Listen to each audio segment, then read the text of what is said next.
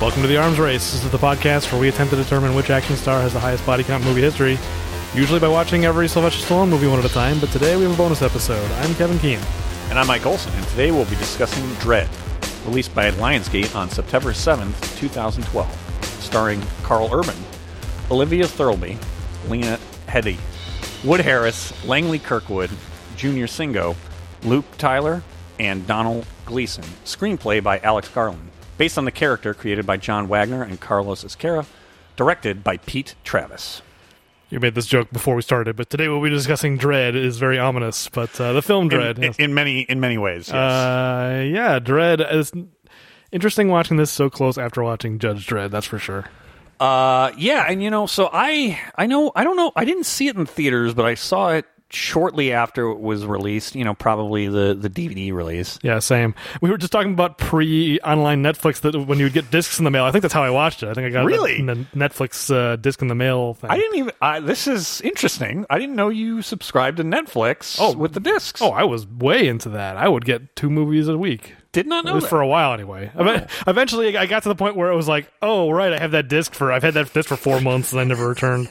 Everyone got to that point with the pre-online Netflix eventually, but yeah. Were you one of the ones that were very, very aggravated when they tried to split the company in two? And did you have by that point, at the point? I had stopped getting the discs in the mail. That was long gone. But yeah, I'm pretty sure I don't think I saw this in theaters. I think I saw it after it was out, released in DVD. Yeah, so I know I commented on the Judge Dredd episode that the tone certainly was a lot different, and it was. But and maybe you're going to say I'm crazy, but watching it now, it wasn't. I don't know. It wasn't as gloomy and as dark as I remembered for some reason, and maybe it's just 2020 has... Yeah. I don't know. I mean, honestly, no, I'm not saying it's uplifting. What I'm saying is that I honestly thought the tone and, the gruesome... I thought it was far more brutal. Not that this is a Disney movie in any way, but when I watch it, I'm like, this wasn't nearly as bleak as I remember. Yeah, I think it's context. I was going to make the same joke that you made. It's just 2020/2021 is watching it now as opposed to watching dystopian movies feels different now somehow. It is bleak I think it's that it's presenting a world that, even though it's the future and it's cursed dystopian, Earth. It's not just the cursed Earth in this movie; it's also the cursed city. Yes, he makes it clear that it's not just outside the walls where things are really messed up; it's also in here. It's real messed up too. No James Earl Jones for this though. It's actually Dredd himself doing the intro. Yeah, which I think is appropriate. But yeah, I think it's more conceptually grim, because they talk about you get some statistics about so and so many reports of crimes, we can only respond to 6% of them. It's that's grim, just but it's not really on the screen. It's more theoretical. You hear a statistic like that, it's that's, boy, I wouldn't want to live in a world like that. As bad as things seem, more than 6% of crimes are being responded to. I think it's safe to say in the present day. But yeah, I agree. It just felt like a movie. It didn't really feel and that's kind of my takeaway is, unquestionably, this is a better movie than Judge Dredd. Oh, what? I thought that going into this, without a doubt, but the bar wasn't very high. But no, I came out of this. I think it's a better movie in a number of facets. So I'm curious what your thoughts are on how it's a better movie. Well, okay, better in a number of facets, but not better overall. Is that what you're saying? Oh, better overall, without a doubt. Yeah, but I was going to have a big but to it, because it's I watched this movie, that's good, but I don't want to go so far as to say it's bland, because it was more bland than I remembered it being. I'd go so far as to say it's bland. But it's very kind of basic in a way that I didn't remember it being. It's not that it's bad. It's just, comparing the two movies, it's Judge Dredd's a bad movie, but I could rattle off 10 memorable scenes. In 10 years, if you were to say, name 10 scenes from Judge Dredd, name 10 scenes from Dredd, I'll be able to do it for Judge Dredd. But Dredd, I don't know what happens in this movie. Guys shoot at each other, and it's it's when you're in it, when you're watching it, and you're in the moment, it's I'm engaged. But now talking about it after the fact, it's just I don't know what to talk about. It's kind of a nothing movie. Not necessarily saying that. I mean, it sounds pretty negative, but I'm just saying there's not much really there. No. Your point is probably best made of name 5 scenes. Judge Dredd, without a doubt, you can. None of them are good, but no, they're memorable because they're bad. Yes. This is a very, the judge going, we have no case in the middle of that court scene. I'll remember that forever. I'll remember, Dredd and Rico going, you betrayed the law. You will that one, and to have an attorney, we have no case. Have no case. That really made me laugh when I was editing that episode. So now it's much more memorable than I thought. But see, we're laughing about Judge Dredd. I don't know, there's not much really about Dredd where it's like, not like, oh, that's awesome, but also nothing going like, oh, that was terrible and laughable. It's very kind of middle of the road, I think. I think that's a fair criticism or observation. I don't even know if it's a criticism. Yeah, it's not a criticism. It is very, very, very straightforward in terms of plot. I think what makes it a challenge for me, and I think as I recall from the previous episode when we said we were doing this, you said you hadn't seen The Raid. I think the real tough thing for me is that The Raid has a similar construct, right? But because there's far more memorable scenes to it because it's a different type of action. It's not gunfights. It's martial arts, right. And so I think for me, they came out basically around the same time, and we're filming around the same time. The challenge with Dredd is that you're right. There isn't a ton that's memorable. It's not bad either. I think in terms of just the construct of the plot itself, I think having Dredd go out, a day in the life, if you will, with somebody he's training, mm-hmm. and having the dynamic of, you've got the judgment, right, that he has with people within Mega City, but I think what's more interesting is his judgment of the rookie officer, and kind of that storyline. I think is far more interesting. I think reveals a little bit more. I don't know the comic, yeah, but I was far more interested in that, and that there is some discretion there, and he isn't this just like Stallone. I don't know if that was Stallone's choice or that's what the character really is. There was this ideal of, this is the law and that's it. I don't buy that.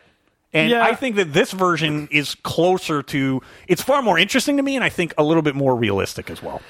Yeah, I mean, the character, based on both of these movies, I think it's clear that the character in the comic book must just be a blank cipher. He's just, he's there to enforce the law. He has no real personality traits of his own. He's just, I am the law, and I'm going to enforce the law.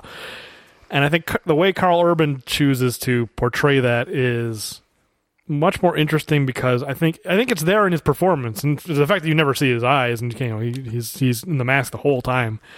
Maybe that's helping, because I think Stallone, it feels like he's trying to, I don't know, be heroic. Like he's making an effort to be, I'm the hero. And Karl Urban's version of this character is basically just blank. He's just like, here's what we're going to do, and we're going to do it. It's not, like they have this conversation early in the movie where they're heading into that block, and we'll dig into the plot, but they're heading into this giant block, this building. I forget what they call them, peach trees. Yeah, peach trees. And is that particular one? What are they called? Mega structures, I guess. Yeah. And his partner, this girl who's been partnered with Anderson, is talking about how she grew up in one of these places and she wants to make a difference, and she thinks she can. And he just has one line where he just goes I forget what the word he says, admirable. No, admirable. Admirable. Yeah. And it's not entirely clear. Everything in Karl Urban's performance feels like he's withholding something. Is he being sincere? Is he being sarcastic? Unclear. He's withholding the intention of it. It's it could be either. And kind of everything is that he's so closed up. He's not letting anything through. He's not letting any emotion through. He's not letting any sense of who he is inside through. And I think that's an intentional choice by Karl Urban. And it works for me. It's the kind of thing where I don't particularly love this movie, and I don't think it did very well, so there was never a sequel. But I liked his performance enough that I would be interested in see. This feels like a part of a series. It's like you said, it's a day in the life, and it feels like just it doesn't feel like this movie is trying to tell the entire story of Dredd. No, it's just it's one adventure, and he could go on 10 more like this. In particular, because I actually watched the DVD, and I watched a few of the extras.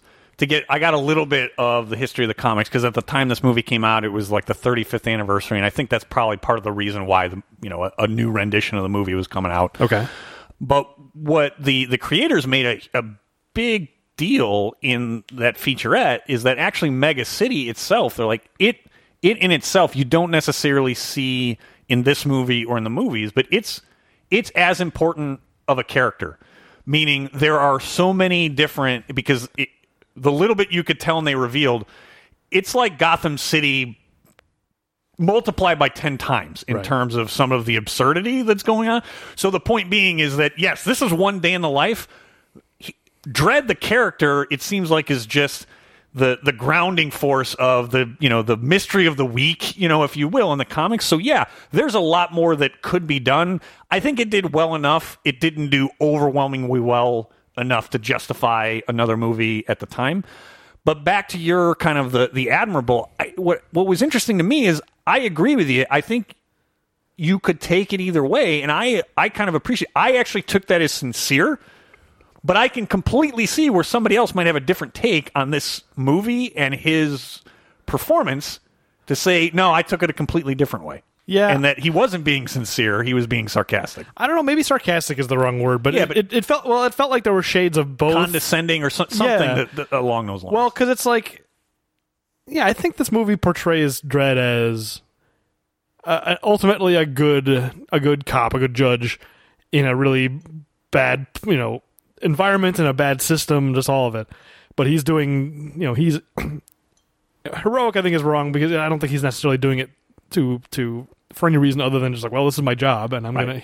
That's just who he is. He's gonna do the best he can, and but also he's been doing it long enough that it feels like there's a certain amount of cynicism in his character, where it's like. Why bother even helping this Peachtree? It's a slum. It's run by this gang. It's like it's beyond saving from his point of view. And to a certain extent, but do you think that though? Because I think you get more of that. You don't get much from the 911 police, the corrupt ones. Right. From them, with 100%, you get it. The cynicism. I think there's a little bit, but in the end, I think for him, it's that this is the job. I'm going to do the job to the best of my ability. Yeah. Well, I guess what I'm saying is it's not clear. It's just one possible read of that line of admirable. It's like that's because he does kind of say, I forget what the line was, but something to the effect of, you really think you could help here or like this place. But at the same time, when they respond to the call, he doesn't say that's a waste of time or anything like that. Like he's like, okay, let's go. Let's. Well, yeah, because he also does put it up. He leaves it up to her to make the decision of where the sickness, and it's moments like that actually the reason why I enjoyed watching, because the Stallone, I don't even know if it's Stallone's Dredd, but that version, there just was nothing interesting, because it's like, well, this is the law, and I don't even know how to describe it. It seemed like there was no humanity in the character whatsoever. I think that despite the performance that you're saying that it's kind of reserved, stoic, I think there's actually a decent amount of humanity and discretion shown in this. In particular, like saying, we can only respond to 6%. It's your evaluation. Where should we allocate it? And then he follows through, right? He says, I left it up to you. And even if Dredd thought, why are we responding to this? We're not really going to be able to make a difference. He followed through and said, this is where you think we should be? All right, this is where we're going to go. Yeah, he did, but it's really hard to get a sense of his motivation for doing that, because it could just be, well, this is part of her assessment, is this decision of what to respond to, and so I have to see she's made this decision, and so now I need to see how she's going to respond to making this decision. Like, I don't necessarily know. It's so hard to tell, and I think that's by design. He's just a very he is a very closed off character. He's unreadable in a lot of ways. So I don't know. I agree there's more humanity in Karl Urban's performance of this character than Stallone's. Because at the end of the day, Judge Dredd, the movie, it's not really about Dredd doing his job. He's been framed and he ends up in the cursed earth, and he's got to clear his name. It's not really him being a judge. You get one scene of that. And you get a few of them, but even in those, there's like no humanity there. I mean, with the judgment that he makes when they first arrive in this one at peach trees, and there's a vagrant there, right? Yeah, it's a crime, but where is the priority? The priority is responding to a homicide. So basically says, don't be here when I get back. Yeah, but it's also portrayed as it's not his motivation isn't any kind of altruism. It's priorities. We don't have time for this. But at least in my view, from the dumb scene with the parking tickets or whatever it was. Right, yeah. That's what I'm saying is the difference there is that there was no humanity whatsoever. I mean, it was like a machine, Judge Dredd, where it's like, no, I'm going to use some discretion. And if you're back, when I get back here, there's going to be problems. And actually there was. But the point is that I honestly think in Judge Dredd, it's handled in an irrational, inhuman way. Yeah, but I also think, because I did see in the Wikipedia article for this movie that one scene was supposed to be different. No. I'm saying in the Wikipedia article for Dredd, which I only looked at because I was pulling the release date, I happened to see a line in there there was criticism about Dredd, the 2012 movie, about how it was missing the satirical element of the original comic, which we were questioning. Was Judge Dredd the comic satirical or not? We couldn't tell based on Judge Dredd because it seemed like it was kind of trying to have it both ways. So what you're saying, I agree with, but I also think that probably the original intention in the movie Judge Dredd was that lack of humanity and that totally rational following the letter of the law to the point of madness was supposed to be satirical, but then when the director mishandled the material and didn't really portray it properly, it just seems dumb, as opposed to, laughably dumb, satirically dumb, So I guess... You know what I have to say to that, though? What's that? We have no case! It's true. We have no case. We've never read the comic book, so we have no case. We have no idea. I know that you already do more of the work on this podcast than me, but can you just... take this under advisement. I know, probably we don't know how many episodes we have left if we're going to do anything after Stallone, but I would love for the Devil's Advocate to have a button. We have no case. One of us can't answer. That's a great idea. I will absolutely do that. This is a bonus episode, so we don't have a soundboard, but yeah, for our next full episode. I mean, I don't know if it'll ever be useful, but I think that would be hilarious. I think that is truly a wonderful idea, and I will... text me like a day before the next time we record just to make sure I add it to the soundboard. Otherwise, I might forget. But, because now the problem is we're going to each try and come up with some question that the other cannot answer just to be able to use the button. We have to be careful not to overuse the soundboard because, yeah. Well, I'm going to have to find a good YouTube clip of it because I'm not paying for that movie again. But I know that if I remember correctly, the scene, it's immediately preceded by a big bombastic musical sting. So if I can get it so it's just like, ta-da, we have no case, then I will be over the moon happy. Hopefully we can get a good sound pull off of YouTube. If you can pull it off the DVD, I can get you the DVD, just so you know. You can get me the DVD? Well, yeah, because it's at the library. I wasn't going to pay for that movie. Yeah, okay. I couldn't believe Judge Dredd was still at the library. I'm like, this is amazing. Okay, well, maybe I'll do that. All right, sorry. So I've diverted us enough. You want to talk about the plot? How do we want to handle this one since it's a bonus episode? We could talk about the plot. Yeah, I mean, well, just to finish our conversation there, I think the one thing, because the satire is drained out of this movie, I think maybe that's one of the reasons why I find it kind of bland. Because it doesn't, I feel like this movie, it's got fairly competent action scenes, and it's reasonably thrilling as you're watching it. Are they going to get through this? And but the future that it's presenting, without any real Paul Verhoeven-esque satire, it just doesn't seem that interesting. I guess that's my final thought, and just maybe why this feels bland to me, because it's like there's nothing really. Not that I need every action movie or any movie to have every movie to have social commentary. It's not necessarily what I'm looking for. I'm just looking for some kind of world building that makes it seem interesting. And I don't know if there's that much here. I can see that, but I think that where that shortcoming is derived from, that it effectively took the Die Hard approach. You don't really see much of Mega City because effectively the day in the life, right? Other than the very, very kind of beginning intro into Dredd. Meaning, like, him in the chase sequence, it all takes place on one raid, not even a full day in one building. So I understand. But it's an enormous building. You could have a whole little like mini culture, this mini society just contained in this building. 70,000 people. That's like the size of a city. You could. You're right. And I think if this was a serialized TV show, you probably get something like that. I think, but the challenge is the way. And I like the choice to be that it's effectively a newer Die Hard. That because they chose that this is what we're going to do, right? We're going to have slow-mo at the top, and they're going to work their way up. I think that the script doesn't allow for you to do any world building or exploration. I'm not saying that, you're wrong. I'm just saying that because the choice of how they decided to show the script or write the script, I'm not sure they really left any room for it. Well, I have one thing. I mean, we should get to the plot, and I'll say it when we get to it. But I think there was one thing they could have done in terms of world building that I think would have made it work better for me. Okay, I guess we'll put it that way. All right. But yeah, plot wise, it is pretty straightforward. I mean, you get a little bit of an opening action sequence.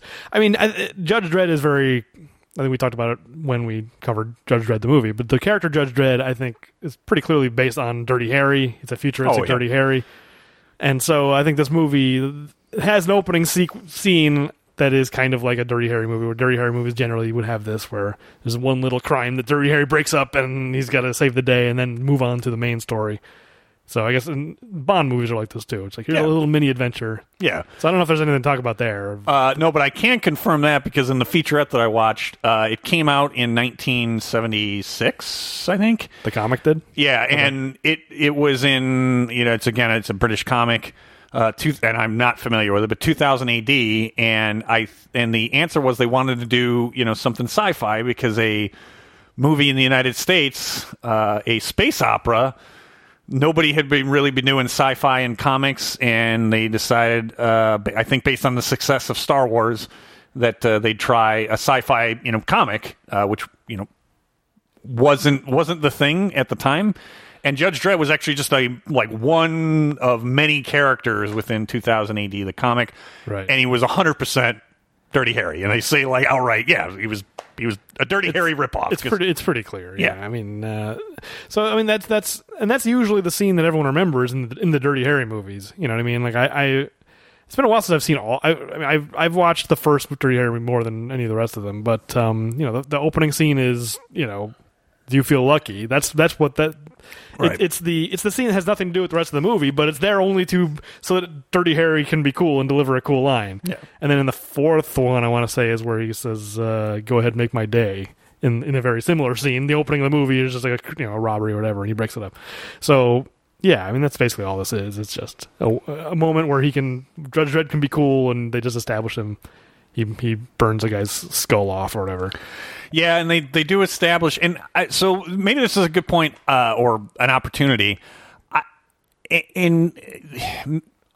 don't know if this is me projecting, but if the success of the Nolan Batman movies of trying to ground things in comics in reality, I don't know if that had an influence and aspect here, but. Here's my question: is that I kind of felt that vibe, overlaid into this is that the success of those, in particular, the Lawgiver actually felt somewhat plausible, to me. Even that one, which was very much, I think, Dirty Harry of Hot Shot or whatever. Well, yeah. And of course, all I could not get Dennis Hopper, and maybe it's because Speed was on the other day. I could not get Dennis Hopper out of my head. Pop quiz Hot Shot. But I kind of came away from that opening sequence not necessarily focused on the Dirty Harry, which I should have been because it's very clear that you're right. But I kind of came away that it felt a little more grounded in reality, certainly than Judge Dredd, and I wondered if the Nolan movies had an influence there. Yeah, I part of that is just they can do a lot more with effects. They can make it feel more real. I mean, I think in the 90s, to make a futuristic movie, there was no way you could even come close to making it feel real. So it's like they would just go in the opposite direction and say, let's just make it feel, crazy and just push it in the other direction. And I think, 89 Batman was a big influence because, Gotham City was just this crazy, special effects extravaganza. But I don't know. I like the depiction in this movie of Mega City of just it does feel much more like it feels like they just took drone footage or helicopter footage over like a real city and then just added special effects to make it look more dilapidated and added occasionally added one of these giant mega structures like it. Well, I think so because I think that his bike, I think all of that stuff, much like the Nolan movies, I think they were actual. It wasn't CGI. Almost all of the stuff in this was actual practical effects and physical effects. Yeah, no, it works for me. I think it's all in the background, but I guess they go into that mall and there's all like that's the most satirical when they go into the mall. What robotic cleaner comes in and just we'll be open back up in like 30 minutes or whatever. And the body it was. is still there. That's probably maybe the only satirical moment in this whole movie. Yeah, because most of the rest of it is then just spent. Them making their way up peach trees. Yeah, and maybe that's maybe the most interesting thing about it is it's this everything Judge Dredd says in the narration of just like this place is awful, like this is a horrible place to live, we're in the ruins of the old civilization or whatever, but then there's still malls and there's still like people trying to go about their days, and I don't know, maybe it didn't look that bad is what you're saying. Sure, yeah, it's kind of similar to what we were talking about before. So sometimes you got to step over a dead body to buy some shoes. I mean, to be honest, that mall looked a little more thriving than the malls of it sure did. That's a very good point. Present-day America. 2012 could not have predicted how quickly malls would fall apart. Well, actually, if they would have listened to me in 2012, I would have told you back then. I would have thought actually it would have happened sooner than it did, but whatever. So in terms of the plot, after the Dirty Harry moment, he's called into the captain's office. You think it's going to be like Dirty Harry, right? Sure, yeah. But actually, no.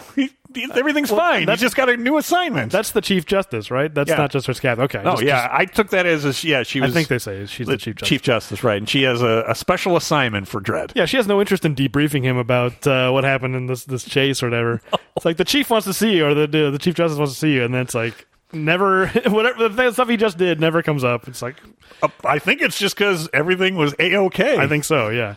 Well, yeah, and that's the other thing is this movie is even less interested in unpacking a world where these judges are police and jury and executioner and the implications of that. Judge Dredd skirted around it, but at least occasionally, not Jurgen Prochnow, Rob Schneider, not Rob Schneider, who's the Chief Justice? Max von Sydow. Yeah. At least at that one scene where he's just like, I don't know if you should have, executed those people. And then they move on, but at least this movie is even less interested in being like, is this okay that these judges have this authority?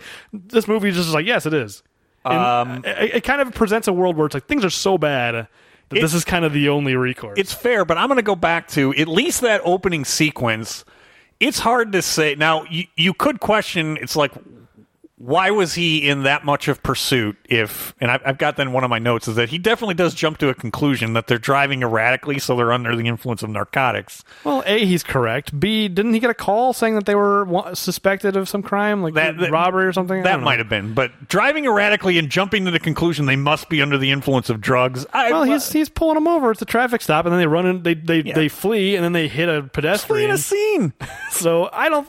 Well, that's what I'm saying, though, is that... If you remove the fact that he's executing them on the spot, I don't think anything in his behavior was wrong. No, that's the thing is, two of them died in the wreck from him chasing, so he didn't execute them, and the other one, he was holding a hostage. So what I'm saying is that you're right, this movie has no interest in trying to unpack whether or not, how abusive that authority and how likely it's not how you want justice to be meted out in society. But all I'm going to say is that this movie basically skirts it because the Dirty Harry scene, oh, sure, I'm not sure there's anything that's that questionable. And then the rest of the movie, he's basically under fire. It's a war zone. It's really not his fault. Well, that's the thing is, it's kind of what I mean is they're skirting it by putting him in situations where if this had been set in the 70s and it was starring Dirty Harry would have done all of these same things. It wouldn't have. You don't need to be in a futuristic world where and thered be no captain chewing out McGarnagle, right? Because he did everything that he needed to do. Yeah, Dirty Harry would get chewed out by the mayor or whatever. But yeah, that's the thing is these are just things we expect in a cop movie, and so nothing seems out of the ordinary. You know, I'm not necessarily bringing it up as a criticism. It's just interesting how I was a little unsure about the way Judge Dredd handled it, of just like, I'm not really dealing with it. And this movie's just like, it's not an issue at all. So it's not. Whatever. But all I'm saying is that because they choose to put him in situations where anybody in that situation like, nope, that's probably what you need to do because you're literally under fire in a war. But I mean, it is a choice this movie is making of avoiding it. But whatever. That's fair. Yeah, so he gets a new partner, a psychic partner. For an evaluation, because she's not really a partner. She's just there on... she's his partner for the day, I guess. It's true. Right. But anyway, she failed all her exams, but they're going to make her a cop anyway. Or they're going to put her through the test anyway. In fairness, she failed, but it's not like it was an epic failure. She was just like under the cut line. Sure, but that's still failure, and that's what Judge Dredd says. She still failed. Or that's below passing. It's true, but there are extenuating circumstances that if you've got certain powers, they want her political powers. It's showtime. If only she could conjure the ghosts of whatever. It was Gandhi, Abraham Lincoln, and somebody else. I don't remember. Genghis Khan or something. Well, one of the hard parts for me is when her name was Anderson. Yeah. I could, and basically there was a little Minority Report in there. I couldn't get Anderton out of my head the rest of the movie, even though I know her name was not Anderton. Oh, sure, yeah. Well, Anderton was not one of the psychics in Minority. No, he was not. But that was she could have gone murder at some point in this movie, yeah, and then gone down into a pool of goo. That's all I remember from the trailer, actually. Yeah, I think that's probably... I don't even know if that's in the movie. I think maybe it's just in the trailer. I think it might only be in the trailer, but what's funny is that the trailer doesn't do really that movie a good justice. I enjoy Minority Report. Oh, I love it. I genuinely think it's a great movie. But the trailer's not, because I'm pretty sure that's sort of like the Give Me Back My Son Minority Report, because it's in there over every time you see it, but I'm actually not sure. Well, Give Me Back My Son's in the movie. I'm not sure that murder is in the movie. I don't remember. I haven't seen Minority Report in a while. I'm going to have to watch it and see if murder is... Yeah, so I wish they hadn't named her Anderson, because all I was thinking was Minority Report for the rest of the movie. I was waiting for somebody's Minority Report, and there wasn't going to be one. There's not three of them. There's only one of her, so that's true. She's a minority of one. That's true. So yeah, they touch on something which I know we got Outside the Walls, whatever that cannibal family was. Right. The Cursed Earth. Yeah, I don't remember it really talking about mutants. I don't know if they talk about it, but I think that's the presumption is those people. If you live outside, because outside of the walls, it's all irradiated. So if you live out there, you're getting irradiated and becoming mutants. And she grew up right near the wall, so there's spillover, I guess, is the idea. Yeah, I guess so. So I didn't remember that. Not that I should take the movie Judge Dredd as canon. I just didn't remember it. So it was something like this? I think both movies are making an attempt to stay pretty true to the comic, is my sense, because they're pretty consistent with each other in terms of the world. Obviously the tone is different, and the way that the city is presented, it's not so fantastical. It's a little more flying down cars, and dirty. Yeah, there's no flying motorcycles and whatever. But no, so stupid. But I would assume that those people outside of the walls in Judge Dredd were mutants. The guy with the dial in his head and all that stuff. That's what I'm saying. So I guess you're right. I didn't think about it when I was watching. I'm not sure they used the word mutants in Judge Dredd. Okay. So, yeah. And also, I guess I assume that that's true to the comic, because otherwise, why would they bring that up? Because there's that moment where, a little later, I'm jumping ahead, but where she sees, no mutants, graffitied on a wall, and she makes a face oh, yeah. Oh, I missed that. It's very brief. But she's a psychic. So the idea of she's a mutant and this is some class of people the people that are oppressed or whatever, it doesn't really come up. It feels like a thing that was probably from the comic and was dealt with a lot in the comic and in depth, and here it's just oh yeah, she's psychic, she's a mutant. It's just It's to not explain. really- Yeah, it's to have the ability there and just explain why she has it. Yeah, I guess so. Because the fact that she's a mutant doesn't seem to matter in the context of this movie, anyway. No. And then there's Mama, played by Lena Headey, who is the head of this gang that's taken over the tower. What is it again? Southern Gardens? Peachtree. Peachtree. Is it just Peachtree? Why did I think it was Gardens? They say peach trees, but it might be Peachtree Gardens. Peach trees. I don't know. No, I must have just made up gardens. Maybe the tree is what made me think of it. So there were some rival gangs selling drugs on her turf, and she's... Yeah, there were I guess 3, and none of them made it. No, she gave him this new drug, Slow-Mo, which slows down time to 1% of human perception. So we definitely need to talk about that, but she didn't give the rival gangs that. She murdered the rival She gangs. administered it to them before killing them, so that when they got thrown off the balcony, it would be drawn out in a torturous way. So you're talking about just the opening. I'm just talking in general. I'm jumping ahead to when they establish who Mama is, and that there actually were 3 organized crime syndicates within the 200 floors of this tower. Oh, right, yeah. And she has successfully consolidated power by murdering all of her rivals. Yes, that all happened before the movie started. Yeah, that's the backstory. And that's getting to what I wanted to talk about is they set up this backstory. There were these 3 gangs. I don't remember what they were. There was the Judged. I remember the Judged. And then there was because they had like tattoos that were basically like Dredd's mask. Right, it was like a mocking of the judges or whatever. I forget the other 2 gangs.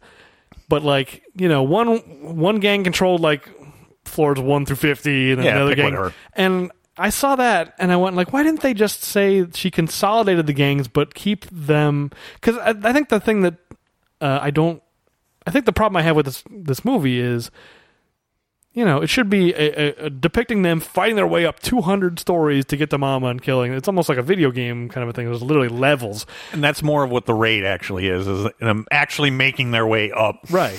And that's what's happening here, but they don't make a big deal about like, oh, we're on this floor, we're on this floor. I mean, they do tell you, but it's not like, it doesn't feel like this grand journey up to the top.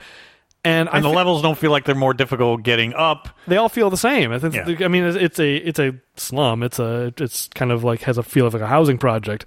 So it makes sense that they'd all feel every floor would feel the same. But I wish they had kept those gangs so that we're on level 30 and this is controlled by the Judge, and the goons we're fighting have a distinction. They feel different, and then now we're up here. We're in this territory, and this is other. I can see that. If they had said it so rather than killing all of her rivals, she consolidated them. Have you ever seen The Warriors? Oh yeah. Okay, so that's what I wanted it to be. I can see that. One charismatic guy. He got all the gangs to stop fighting each other and join up, and we're going to take over the city. And then the Warriors are framed for murdering him, and they've got to get back home, and they got to fight through gang after gang. There's the baseball furies and all the different, all these different, very unique, very specific gangs, and they keep traveling through these different territories, and it's like an odyssey. They had to get back home. That's what I wanted this to be. I thought if they could have kept those gangs, not just had them be backstory, but say, because at the end of the day, it's just Dredd and Anderson fighting a bunch of nameless goons, and pretty much. I wish they could have kept that and given the goons some character. Excuse me. I think that's a fair criticism, and I do think it. I think it was an interesting enough movie and an interesting enough take that would have made it better. I do think that would have made it more interesting. Yeah. So that would definitely be a good change. It would have made it less bland. I think that's just all it is. It just feels very samey the whole way through. Here's what I want to talk about. I definitely want to talk about, what do you think? It seems like they're in the future. There's all these new types of drugs. They've got Slow-Mo. Do you think Slow-Mo or Nuke is more destructive on society? It's been a while since I watched RoboCop. Can you think of any other fake new drugs in the future? I guarantee there's a Wikipedia article for fake movie drugs. I would love to go through it and see what drugs are. I think I'm now challenging you. I've given you another idea for a future Silk Kozar corner. If we can find a way to, a movie that makes sense. All right, so there wasn't any future drugs in Judge Dredd, right? Because that was kind of, no, because Judge Dredd was you're right, he was just framed. That's the reason I really think that movie is not that interesting. You're not seeing him do his job. Well, and also I remember us talking about how the criminals in that movie are just murderous. They just want chaos. It's like Cobra. I prefer this where at least it's like a gang. They're selling drugs. Right. They have a rational motivation. They actually feel like real criminals and not just like crazies. They feel like real criminals. but I prefer that. It makes it makes it feel more real. And it also, you understand the villain's motivation, and it's not so, I mean, we talked about it on Judge Dredd. You can go back and listen to that. But I just have a hard time now, in particular of late, dealing movies that just deal with criminals as like they're crazy, they just like killing people. It's like, come on, don't do that. At least give them a motivation. All right. Well, so now you tell me. Do you based on your memory, is Nuke or is slow-mo worse? Slow-mo seems. I'm not promoting drug use in any way, but slow-mo seems pretty cool. I would maybe try slow-mo. I'm thinking right now. Wasn't it in like a plastic container, and they were little vials that it was like Nuke seemed kind of like a heroin analog, if I remember correctly, or maybe more like speed. But it was just like we're getting high. Yeah. It didn't have any like special properties, right? It was just like it gets slow-mo turns you. It's like the Matrix. It's you perceive time traveling at 1%, which I feel like that's very precise. It's a very precise number. I would have preferred it if it was, because it's like it's like 10-20%. Well, shouldn't it be based on the dosage? Like the more you take, the slower it goes. Ooh, and then there's an interesting question. If you take 4 doses of slow-mo, are you at like 0.25%? Right. Well, I was wondering, like, can you OD on slow-mo? And if you do, what does that feel like? Because actually, it kind of gave me like chills thinking about it. Because I was just like, imagine. If I'm going to add on to the lore of this movie and speculate that if you OD on slow-mo, your time just stops and you are trapped in that moment forever. I'm sorry, I shouldn't be laughing about talking about OD. It's a fictional drug, whatever. It's future drugs. But I'm just saying, to everybody else, if I'm sitting here ODing on slow-mo, from your point of view, I would just keel over and die. But from my point of view, I am in the moment of death. Stuck. I am trapped in the moment of death forever, which is a nightmare. That's actually awful. It's awful. So that's what I think. What I would have preferred. Because slow-mo, yeah, it's kind of a MacGuffin. It's like she's selling slow-mo, she's going to take over her little block because she's making all this money selling slow-mo. It's the hot new drug on the streets or whatever that guy says. So Nuke isn't cool anymore, kids. Now slow-mo's the thing. I haven't seen RoboCop 2 in so long. I don't know. I can't compare Nuke to slow-mo. What's funny is you want to talk about memorable. Not that I like RoboCop 2. I do enjoy RoboCop. RoboCop 2, not so much. RoboCop 3 is really bad. But talking about memorable, I remember Nuke. Oh, sure. I will never forget Nuke probably for the rest of my life. I remember the name Nuke. I guess my point is Nuke is... I feel like in RoboCop 2, my memory is that Nuke is depicted as very dangerous and people are dying from overdosing on Nuke or whatever.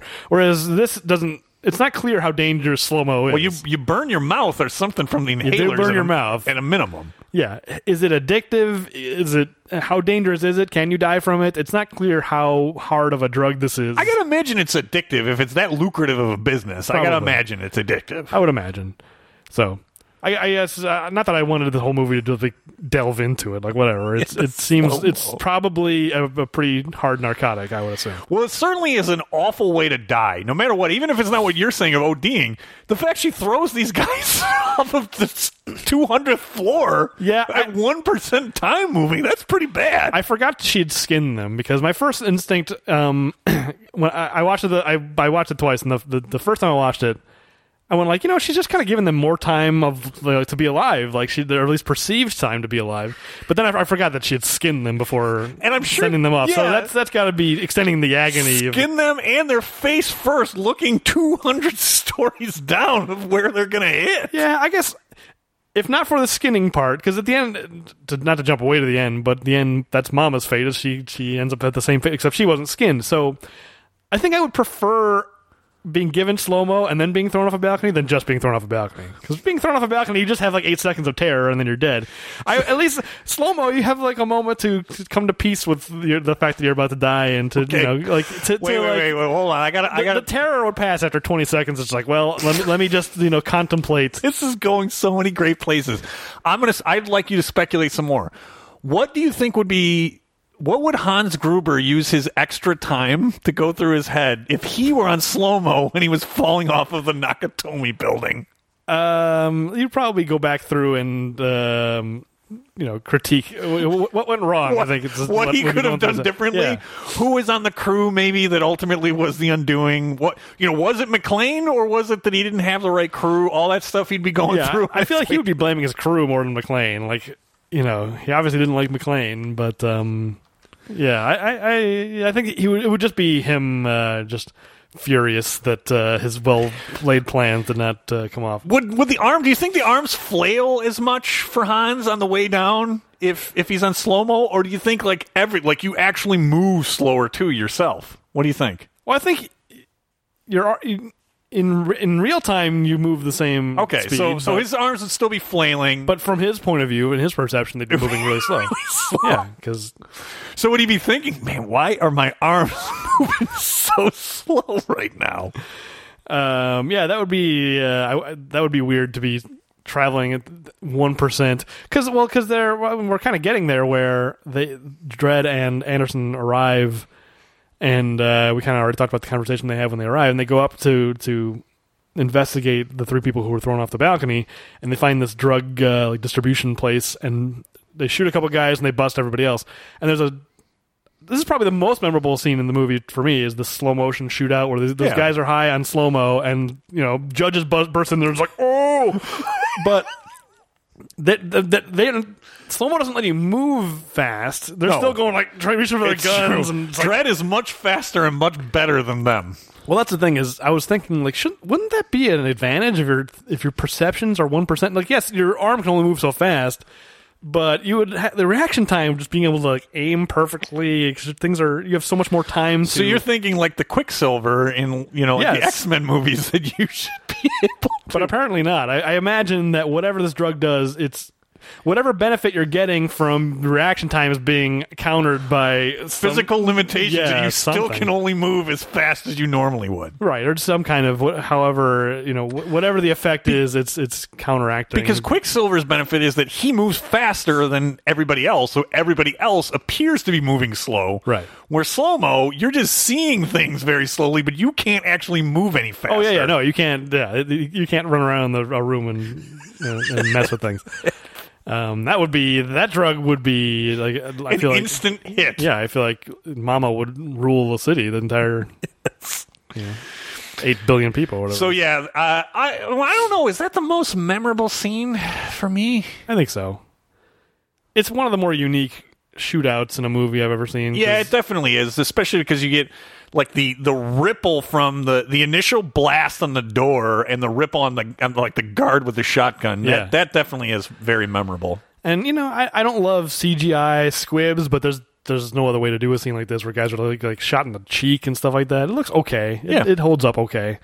I know I complained about CGI squibs on the Rambo, the fourth one episode. But this movie handles it okay, because you can't do a real squib on a guy's skin, you'll hurt the guy. So what else can you do? Especially their face. Sure, yeah. We're gonna put a squib in your cheek. Don't worry. They'll be walking around like Buscemi and fuck. I got shot in the face. Just shoot the other guy. Yeah, I think that's for me. That's the one scene I'll probably remember, because the rest of the shootouts. I mean, the reason why it's shot that way is because the guys in there are all high on slow-mo, so yes. That's the way they're perceiving it. I also like the kind of sheen they put over that. I don't know what kind of color timing or color treatment they're doing. It's like you're looking through a puddle with oil. It's everything's kind of has a rainbow filter on it. Yeah, it's a cool effect. Yes, overall, and that probably also felt the most comic book, probably of all the sequences in the movie. Yes, but also without feeling like a Zack Snyder movie. Yeah, because that's the thing he loves to do, is slow things down. It's it's like a comic book panel where everything's kind of barely moving. It didn't. I think I would have rolled my eyes if it was that. That's fair. No, it didn't feel like that. It felt justified. So with that bust, Dredd does not execute the dealer that is there, which is ultimately how then basically the rest of the movie, the whole rest of the script unwinds, which it admits later in the movie that if we had just executed you down there, that Mama would have let us walk out the front door. Right. It's because the only reason why they don't execute him is because Anderson is 99%. 99%. We can't execute him on 99%. Where it's like, you can't? Okay, this is a very different movie than I was gonna say, because I'm not actually sure that's the case. Because do you think in Judge Dredd, do you think they were even 80% sure in some of those? Were they even 50% sure? Yeah, no, Judge Dredd at the very least. I mean, it's clear that other judges are crooked, and we meet them later. But Judge Dredd is very, very. I mean, I guess he's still following the letter of the law, or at least in this case, he means it. It's like, well, I mean, there can't be a rule in the book saying if a psychic is with you, psychic evidence. What are the rules for psychic evidence? I think it's like DNA evidence. It needs to be locked down 100%. Yeah. I mean, it feels like he's just making a judgment call, but... He is. I mean, he's a judge, so I guess everything's a judgment call. But it mostly comes down to it's because it is the hinge for the entire plot. I mean, right. the whole rest of the movie is dependent on the dealer that's captured having information that Mama doesn't want to leave the building. Well, it's interesting because now that we're talking about it, this isn't The Wire. This isn't like they're not investigating Mama. There's not some kind of long-term investigation to try to bust this operation. So, and they know she exists. They got their briefing about Mama from the guy who works there.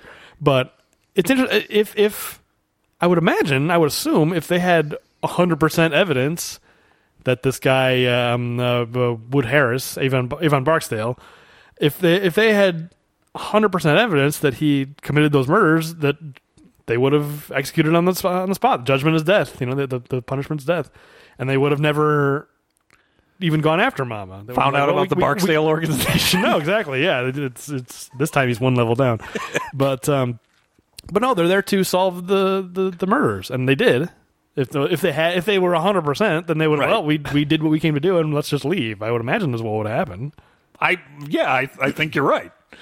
But you also then wouldn't have the rest of the movie, so they had to have that as kind of like the hinge. But I guess my question is, right, at the end of the day, it's kind of presented as a little bit of Mama being a little paranoid, I guess, but I guess my question would be if they actually had been successful in bringing that guy back to the station and questioned him and learned, Mama's trying to take over whatever area. Do you think they would have cared? Yeah, it's like, well, as long as he admitted to the murders, they would be like, well, we solved that, and now the rest of it, like, I guess, yeah, I don't. It's not clear to me how the halls of justice are even structured. Whether or not they would have built a case to go back after Mama. So yeah. Here's the takeaway for me that's in my notes that I wanted to cover. What I enjoyed or I appreciated in this version and just this script is that Mama isn't some like overarching arch criminal that the halls of justice know about. Right. She's clearly rising to power, and maybe at some point, right, if things had gone well and she's moving into other districts, maybe. But on the flip side, what I also liked and I want to note is that the other judges knew Dredd, but it wasn't like Judge Dredd where, like every criminal in the street knows Judge Dredd, right? This huge 800 million people. Right. And in my view, the Judge Dredd movie world, everybody knows his name. I appreciated in this.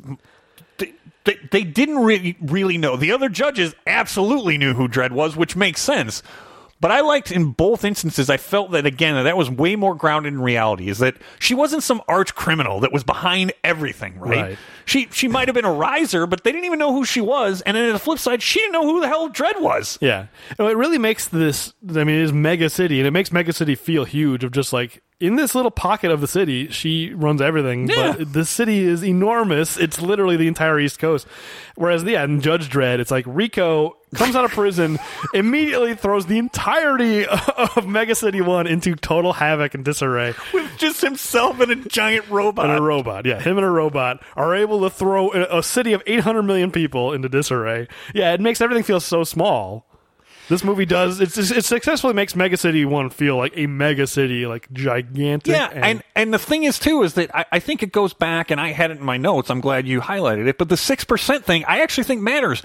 Because that makes that more plausible, too, is that they wouldn't know who she was. Even though it's the hot new drug, if you're only able to get to 6% of the places, and it's just and she's a rising criminal, and this is a rising drug, it makes sense nobody would know who she was. Well, I think that probably happens in real police departments. Yeah. Speaking of Avon Barksdale, it's been a while since I watched The Wire, but who was it? Because McNulty he learns about Avon Barksdale. Doesn't he talk to someone in Vice and like, ooh, we never heard of him? And the guy was in the show was running all of the drugs in these particular projects, like 3 towers, and like he was like a big deal already, and no one in the police knew who he was. Yeah. So it's plausible. I think that happens in the real. I mean, that's not the real world either. It's a show, but I mean, I think that.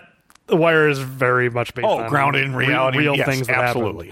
So, sorry for the diversion a little bit, but I really did like that. This made, you're right, it makes the mega city feel more realistic, but it also just makes it feel more realistic in terms of like actual criminals and police. Yeah. Not everybody's going to know who you are, and you and one robot cannot throw an entire 800 million population into disarray. This is all a double-edged sword, because the thing is, I kind of love the fact that Rico and a robot can throw all of Mega City 1 into disarray. Like, that's the kind of movie that I wanted it to be more like. I like the absurdity of that, and this movie is so the opposite of that. That there's good and bad, because yes, I like that it feels more true to the way you would imagine this world would a world like this would be.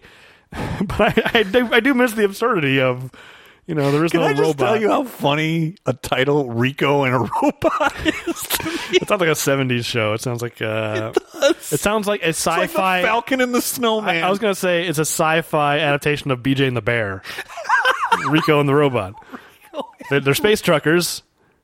Instead of a monkey, the robot is just a robot, and he's his co-pilot in his space trucking adventures. They just took 200 space bucks for lunch, gas, and tolls. I don't know who the Sheriff Lobo. Sheriff Robo.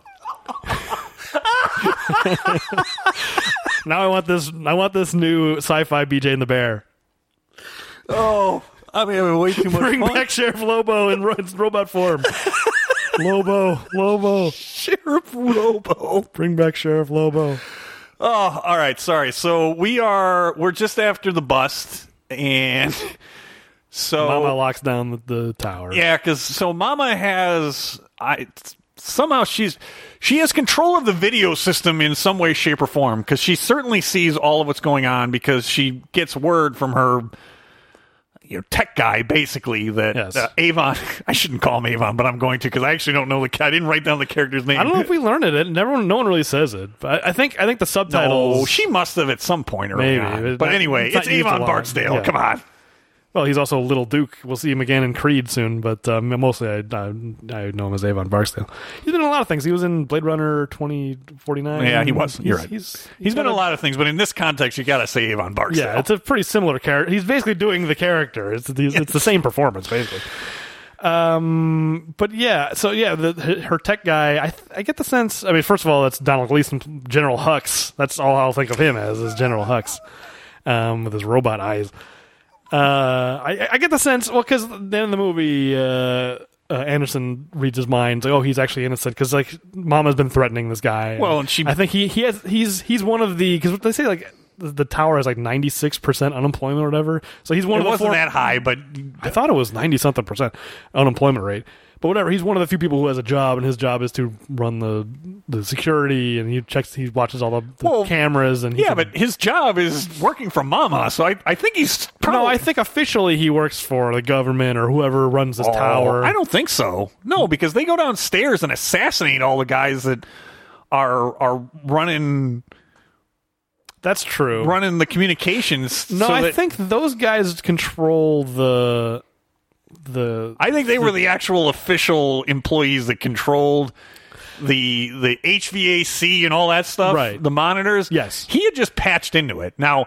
No, but I think he has some kind of... Because he calls in and says, oh, we're running tests, and they seem to know who he was. He's faking it. No, he's totally fake. My supervisor, he's faking it. Maybe. 100%. He is not official. I thought he worked for the tower. You're right, they do go and shoot all those guys who control the those guys didn't have a chance either. One's sleeping, the other three are just sitting at a table. Mama holds a knife to General Hux's throat. Why couldn't he she couldn't do the same to those 4 guys who run the doors? They just go in and kill them all. I was going to say, because I don't think they were armed either. I don't remember, but I don't think they're armed. No, I think they're just like, they're not even security guards. They're just, maintenance and like tech people that I think had walkie-talkies, and she just has them mowed down. Yeah.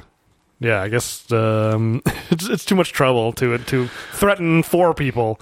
One guy can hold a knife to his throat. 4 people, just shoot him. Apparently. So they wind up taking it over, and then complete and total lockdown, which, it's a plot device, but it is a plausible and realistic way to get the communications cut out that that nobody else can come in and he can't communicate what's going on. It's a pretty good explanation to set up the rest of the plot. Oh, it's a great setup. I think it's a really compelling setup. It's like, you're trapped in here, and literally everyone in this building will either want you dead or will be out of the way. Help. Yeah, exactly. Right. At best, they won't help. Right. Even the guy who was helpful when they first arrived, the guy who runs the medical center or whatever, because their first strategy is to go there. It's like, we can defend this space. And he's like, you're not getting in here. Very realistic, too, because if I was that guy, nope. Yeah, he lives there. He's not going to take... he says... Because Dredd says, you are taking... He's like, I'm not taking sides. Like, you are taking sides by not helping us. It's like, no, there's no sides. You're already dead. Right. Like, there are no sides. As soon as they lock this place down, you're right. You're toast. Yeah, which he turns out to be wrong. He was the one... Because the crooked cops get him. Poor guy. He's too helpful for... He should have stuck to that policy no matter what. I'm not helping anybody. It's true. He comes out of his hiding when the other judges show up. Very, very... That's... what's interesting, too. So why... I guess he did come out and gave Dredd the information. So he it only was when it was clear, right? He that he was in jeopardy. Mullen. But I'm not sure why the logic doesn't hold. That just because there's 4 more, why he thinks he's really any safer if she's locked the place down. Now there's 6 judges. He doesn't know they're crooked. 4 of them. Well, yeah, but he thinks the cavalry's arrived. The weird thing is because they're crooked judges.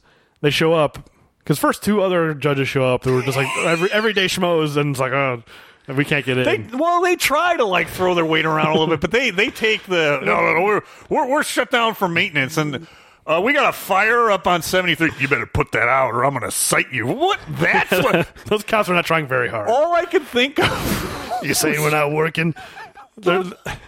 I wonder how strong the police union is in this future, because I don't know. They don't seem like they're really motivated to get in there and help their fellow officers. That's a good quote. I was also thinking Carl in Die Hard. Why don't you wake up and smell what you shove? You think he's going to give a damn what you do to him if he gets out of there alive? They're talking, you better put that fire out. I'm going to cite you and get you 5 years in the eyes. Do you think that this guy up there really cares what you're going to do to him? Right. If he gets the blast shield open? Oh, yeah, what's my name? You don't know who I am. But the thing is, it feels like hours have gone by before those crooked judges show up. They're just still standing there like, we can't get in. And I do think it has been hours. Yeah, and then they call up, let us in. And of course, because they know that they're the crooked judges, they let them in. Inside job. And they say, you're relieved, so presumably those other judges are like, okay, I guess we'll just go. But then they close the doors again. You'd think they'd be like, well, that's suspicious. Like, why did they close up again? Oh, let me radio in and say something's going on here. But I definitely had that as a question for you, which I'm not sure you can answer because you had the same question. I don't know. But here was my other question for those 2. So the 2 that were relieved, I had the same impression that they were there for hours. The judges, the Hall of Justice can only respond to 6% of the crimes. That's true. How much? Yeah, what a couple of loafers. How many crimes of the 6%, which is not a great response rate, right? We're just, the number's only going down because they're literally just standing there doing nothing. I mean, they are responding to officers under fire, so it's like this would probably be a pretty high priority. But they're only not doing it. There's only 2 of them, and they're just standing around for seemingly hours. Well, also, they've got flying vehicles, right? Don't they have helicopters or something? I mean, it's the future. They probably have hover stuff, but you never see any, right? All I saw were basically like drones. All you really see were drones that were flying over to do reconnaissance. I don't remember seeing any manned aerial crafts, if you will. I was going to say, because you would think, I guess they'd buzz up and try and get a better view. Well, because the Dredd and Anderson blew the hole on the side because there's that skate park on the side of the building. It seems like a really dangerous It sure does. For a skate I don't park. think safety is the first priority. I got the sense that was that probably was like a landing pad, and then it was just in disuse, and so they're like, let's just, the local kids are just like, we're going to build a skate park here. And, I could see that. Safety be damned. We're teenagers. We don't care. Yeah, what if... teenagers think they're invincible, so yes. Of course they're going to be having a skate park on the edge of a building. But yeah, I guess Dredd never told them we blew a hole in the building. He didn't tell him that, you're right, but because they ask when he does get out, because that is also a clever way when he finally does get out. We kind of skipped over Mama taking out an entire floor that ultimately, Yeah. opens up a tiny hole, which he uses a high explosive to open and punch a bigger hole to get out there. But he gets comm access back so he can radio in, and they ask, can you maintain your position? And he said no, because basically if they push out, he has nowhere to go. He can't fall back. Right. But I don't think he tells them, no. He just says we can't defend our position. We have nowhere to fall back, so we have to push back through. So, the headquarters doesn't necessarily know there's a hole in the building they can enter.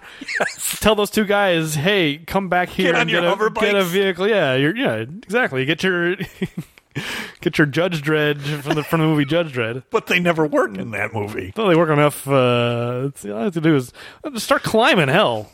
Get out some Batman rappelling gear and get up there. Well, standing at the door, being like, we can't do anything. I'm glad we covered those two guys. I had a lot of questions about those guys. I can't even imagine how many crimes were not responded to that they could have. That's a great point. They could have got doing those. It probably was they were out there for like 3 hours doing nothing. Oh, at least. Well, because are they trying are they just standing there the whole time being like, come on, I'll be your friend, I think they're just standing out come there. on, let us in. I think they're looking, all right, when is my shift end? Sure. Well, yeah, that's probably what it is. It's just like, well, we're responding to a call. We responded. We're in the process of responding to a call. We're sitting here. We're waiting for access. We're standing next to the crushed corpse of a vagrant that was killed by a door. And there's a fire 70 floors up. Yeah. That I guess is maybe, I don't know if that's necessarily satirical, but that's pretty cynical of just like they're on their way out. Hey, we told you to move, you didn't move, and then he's crushed by a door, and nobody expresses any kind of sympathy or horror. Just like, well, just another day in Mega City 1. A vagrant was crushed by a door. Oh yeah, no, nobody cares in the least. Not even someone like, oh wow, like, oh Jesus, and just, it's like it never happened. Another movie that might feel like commentary, but not in this movie. It's just like we have more important things to worry about. They were so close to getting out that door too. They literally stopped. If they hadn't, that's another thing the movie could have commented on. If Judge Dredd hadn't stopped to hassle this vagrant, they would have walked through and they would have been on the other side of the door before they closed it. Yeah, they were like 2 feet away from it. He stopped to hassle, but he also was listening to the announcement. If he hadn't stopped to listen to the announcement that we're about to close the door, they probably could have made their way out. I guess it's just it never occurred to him that maybe they would get trapped in there, so he wasn't in any hurry. Hubris. He's like, I'm a judge. I'm in charge. No one's going to shut me in. But anyway, yeah, so we covered kind of the section where they get hemmed in and they mow down an entire floor of people with miniguns. And then what happens is, I'm not clear how they get out of that, because they're still trapped in that little area, right, in that floor. Somehow they get out. I'm not entirely clear how. Well, the way that they ultimately get out, so they do an incredible amount of collateral damage. Yes, that's for sure. As both physical as well as human toll. But what you get is that they go to search because they think that one of the goons says there's no way that they survive that, and her number 2 says, well, until we find the body, then right. I remember this part, and he sneaks up on him and kills him and throws one off a balcony. He throws her number 2 off the balcony. So the way that they ultimately got out of it is they opened up where they were trapped in to go search. Dredd kills all of them. Oh, okay. And then, they're not trapped anymore because they open the doors, and then he can start, making his way up, through different floors. Because Mama sees, because he literally has her number 2 and chucks him right off of there. This movie makes a lot of hay out of throwing people off of balconies. This movie loves it. They definitely use the fact that it's 200 stories up. I guess so. Okay, that makes sense. Yeah, so then he basically starts making his way. Well, this is where they interrogate Avon Barksdale, because it's like, why they would have let us go. You must be really important. He says something like, "Doesn't this seem like overkill? Like literally, she will take out an entire floor to try and kill 2 judges. Right? Seems like a bit of overkill." So she reads his mind and finds out that he knows that Mama's gonna take over or something. Well, that the basement is where slow-mo is being manufactured for like the entire city. Okay. That's what she learns from that. Is that explosive of information? I'm not sure it actually is. Yeah, it seemed like it should be more. It should have been more than just that. Because it's like, well, at the very least, okay, let's say that, yes, if they had busted her equivalent of a meth lab, it would have been a big problem for her. But if she's the only one who knows how to make it, doesn't that still mean that she has? That's a good point. Cornered the market no matter what. Like, it doesn't seem. Yeah, let's think about that. It does seem like overkill based on that information. I couldn't remember what he knew. I'd seen this 8 years ago, and it was just like I don't remember what it is that's so important that he knows. And then when it was that, I was just like, really? That's it? So that is it. And you make a good point. So yeah, let's say you bust up this lab. If it's somehow proprietary or she's the only one that knows how to make it, can't you just start a lab somewhere else? Yeah, that's the thing. And it also doesn't make sense now that I'm thinking about this out loud. I realize it's her home turf, but it does seem like you should probably diversify your manufacturing facilities a little bit. Well, I imagine it was so that the secret wouldn't get out or something. Like, I guess maybe she's trying to get distribution, get some control of some other areas. Then maybe she diversifies. You may be right about that, but it is. You don't want to expand too fast. You don't want to be Quiznos. It is very high risk, though, that literally she is shitting where she eats because it's all of her manufacturing is also her base of operation. Well, the basement is pretty far from the 200th floor, but yes, you're correct. I mean, this is the territory she controls. She controls this building, and that's it. I think. Yeah, and that is probably why. Yeah, it is a big city. You'd think she could lease some warehouse space somewhere. Right? Yeah, that's true. It is very much an all eggs in one basket kind of a situation. It was mostly for the script because it was going to be cheaper too, probably to just shoot the whole movie basically in one building or one set for one building. I just wish it was something more than that. Like it should have been some kind of like, oh, she knows that the Chief Justice has a plan to thaw out Not Rico. necessarily that, but she's got some politicians in her pocket or something. Something that reaches farther than just like, oh, she's her lab is downstairs. I mean, it basically you're right. Yeah, when you boil it down, that's the secret. It really is. You're right. I mean, to do the amount of damage that she does, because another thing that was in my notes is that, even if Mama wins, she has done an irreparable amount of damage in terms of her control of this building. It goes back to, I had this criticism in Game of Thrones. I didn't like where things, wound up going in the later seasons. Nobody did. Nobody, but the Ramsay Bolton was so terrible in so many ways, but it's been done in other things, not just that, but it's a good example. You don't fire arrows just because you have greater numbers. Don't do damage to your own troops to try and take out, to finish the other side, because the damage you do to people believing and willing to either fight for you or in that case, cowering from you, if you've proven, I can be afraid of you, but you might just eradicate me anyway. Yeah, I think the analogy is more the final episode of Game of Thrones, of Khaleesi burning the second to last. But yeah, you're right. But literally, the nuclear bomb. Yeah, because that's more innocent people, which is what's happening here. She's not killing her own men. She's killing people who just happen to live in that tenement block. Aren't you doing more damage to your organization than letting the lab fail, where I think you could just set up a new lab somewhere else? The damage you've done by proving I'm willing to wipe out an entire floor of you people. It seems like there's a lot more of them than there are her. Oh, sure, but I mean, she's ruling by fear, I think is what it is. But don't you see my point that the fear all of a sudden becomes despair sets in? It's like, what do I have to lose? Right.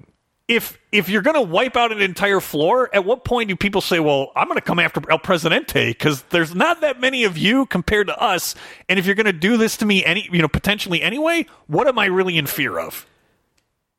Yeah, you're right, but also, this happens in the real world where gangs control, a neighborhood of, 3,000 people, and there could be, it's a very low income place, and a couple hundred gang members run all the streets, and it's a big risk. Even if granted, in the real world, I don't think there's ever been this much of a massacre of innocent people, where literally 100 people are being killed by a local gang. I don't think there's ever been a tragedy to that degree, but I mean, it's a matter of scale, right? It's like this whole block. It's like a couple hundred people are killed, but it's just 70,000 people who live here.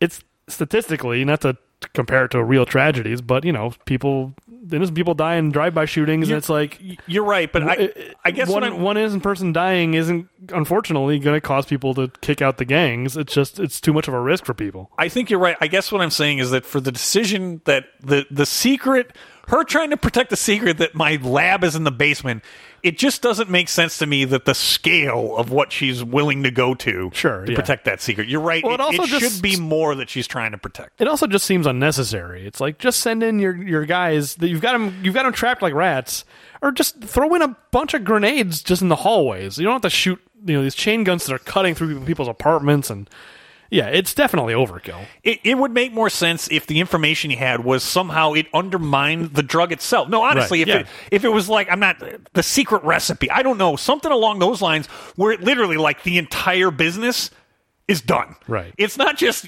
my lab is in the basement. It's that I'm out of business if that information gets out. And I think the movie, to a degree, it hangs a lantern on the problem where Dredd is the one who's saying, like, that was crazy what just happened. This doesn't make any sense. She killed all the people just to get to us. Something is up.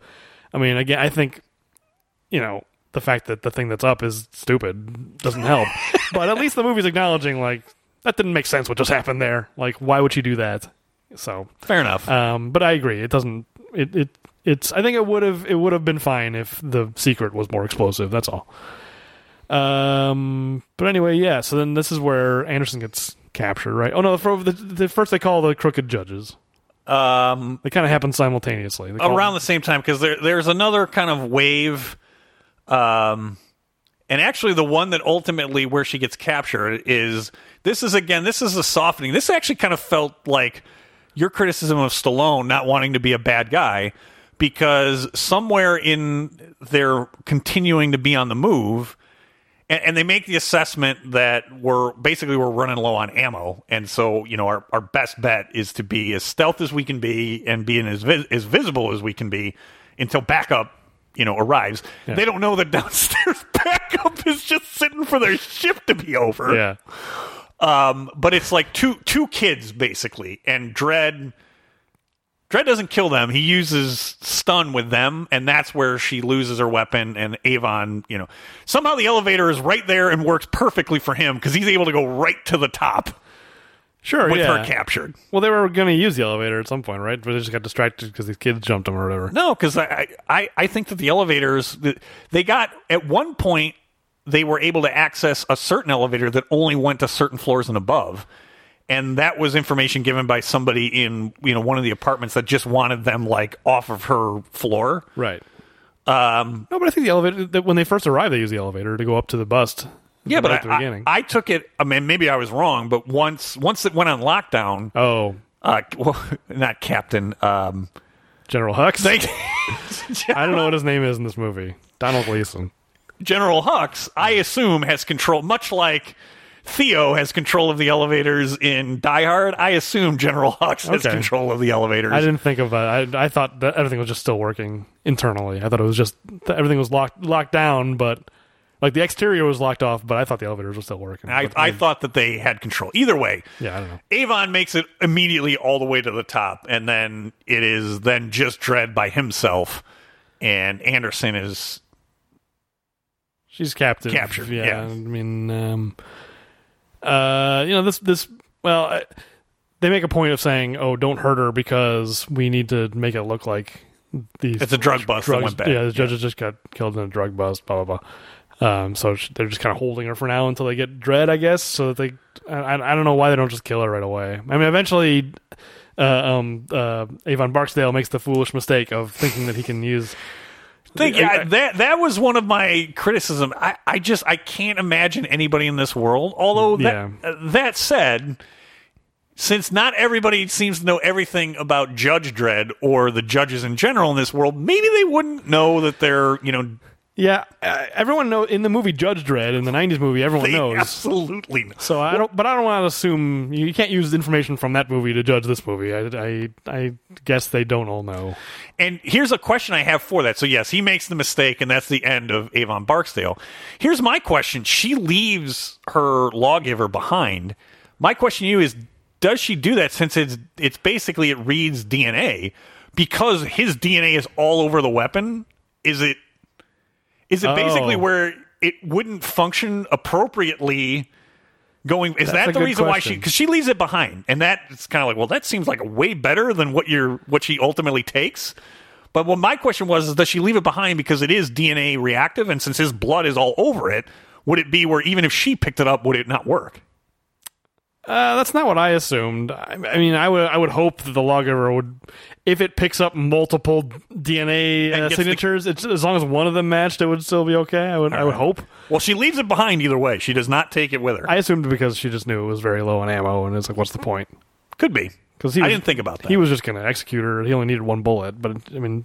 I think that I assumed that's why. Well, she has some kind of gun later because then she saves the day. No. She takes one of the thugs' guns. That's what I'm saying. She just has basically like a machine gun, but she does not have her service weapon, which it seems like, especially it would have come in handy since he was able to reload later by taking the ammo from one of the crooked judges. It would have been good for her to have her weapon. Do we see the gun after it blows off Avon's hand? Because I wonder if it just explodes.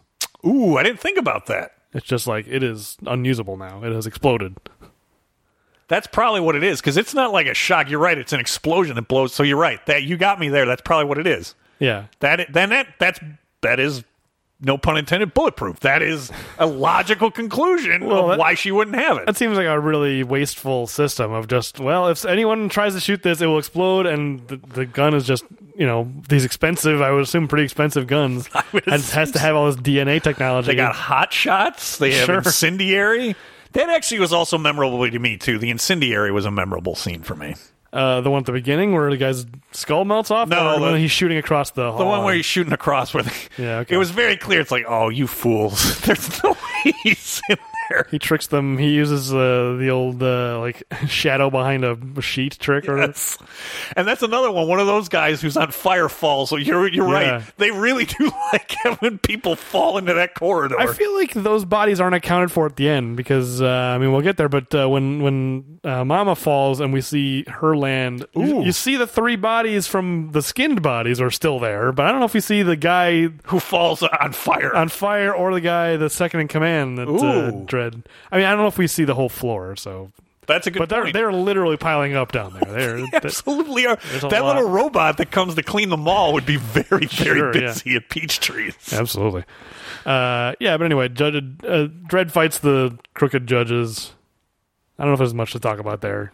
He groks that they're crooked because they don't ask about Anderson. Yeah, there are two of us who called in. You're not asking about that. Seems like a big leap, but it was a big leap. But it was also really. I know that the plan was to flush him out, but they had what seemed to be the two best teamed up together, and they sent who seemed to be like the weakest link of the four out by himself. Well, is it really surprising that guy? I don't know. I assumed that the three of them fanned out and they were all kind of out by themselves, just like, hey, find Dredd. Okay. Because I assume they believed that Dredd wouldn't be hostile. They would say, we're your backup. Because that's kind of what the female judge says later. Cause she doesn't know she's dealing with a psychic is the problem. Right. She miscalculates. Yeah, she sure does. Which, by the way, it's a tiny nitpick. This is not, I don't want to be this guy. I'm just like, the tiniest. I mean, whatever. That's a lot of what we do in this podcast. But Anderson says near the beginning of the movie, because Dredd's like, I wondered if you would notice you forgot your helmet. And she's like, I don't wear a helmet. It interferes with my psychic abilities. But then the other judges, like this female judge, has a helmet on. But Anderson can read her mind through that helmet. If it interferes, shouldn't interfere both ways. But I guess. Well, she reads theirs. She's able to sense Dredd behind glass and with his helmet on. sent him. When was in the very beginning when the right, Chief Justice? yeah. I mean, he does have his helmet on. Yeah. He has his helmet on in the entire movie. Right. Yeah. No, so that might be a fair criticism that it shouldn't interfere with. The helmet shouldn't interfere with their ability if she's then able to read people's. I guess we just have to assume that that's how it works. If someone else is wearing their mask, it doesn't matter. But yeah, if she's wearing it, maybe it's like the reverse Magneto or something. Yeah, maybe. It kind of is a reverse Magneto. I think it's that's a exactly reverse right. Magneto helmet. But yeah, but I assumed that those three. The three male judges, they just all fanned out. That guy just happened to be the one who found him, and then when... Well, it's bad luck for them, because he seems to be the weakest link in the group, and... Yeah, he doesn't last long. But then once they know, okay, Dredd knows that we're crooked, then those two guys team up. It's like, we're never separating now. No. Let's make sure it's 2-on-1. Because I did... That I do think was smart, was that... Because he asked for 1 million. a million credits, and she's for one... I know who he is. Basically, right. I know who he is. It almost kind of seemed like the delivery to me was like 1 million might not actually be enough. I almost like there was a little hint like, yeah, I probably should have set the number higher. And obviously, in retrospect, there was no number that was big enough. Sure, yeah. Well, you don't want to. He went to the trouble of heading out there. I mean, they already killed one person. The medical guy. It's like, well, you don't want to bid so high, or you're bidding yourself out. But the thing is, was she going to say no? That's one of those things. It's like, I think he could have named any number he wanted. What was she going to say? Well, she could have said, okay, then we will kill you right now. I mean, I guess that's what she would have said. Maybe she was running a little low on manpower. That's true. Because at the end of the day, it's mood, like you said, because none of them are alive to spend it. No, or pay it. She's not allowed to pay it. They're not allowed to spend it. It doesn't really matter. But at some point before this, though, I think it's when when she says call 911. Right. He starts pointing out, yeah, it looks like about 10 here. There's 3 in this hallway. He starts doing the count. It's like, Dredd, they don't even have a scratch on him yet. Yeah, I was kind of annoyed by that, but it's like, well, this is an episode where you don't want to do a body count, and here he is hand delivering a body count. It's like, oh, why can't this happen in a movie where I actually have to count? But it is true. Dredd was doing some significant damage to her empire. I don't remember what Stallone's body count was in Judge Dredd, but Karl Urban is outstripping Stallone probably by 10 to 1. Yes. Anyway, yeah, so there's a big showdown in the drug lab. And Dredd kills one of them on his own, but then he gets shot and has to be saved. Rescued. By Anderson. Yes. I don't know how I feel about that one moment where he's like, wait. It's like, wait, the great Judge Dredd. It's about the, in your last moments, all you can say is wait. It's like, I don't know if that really...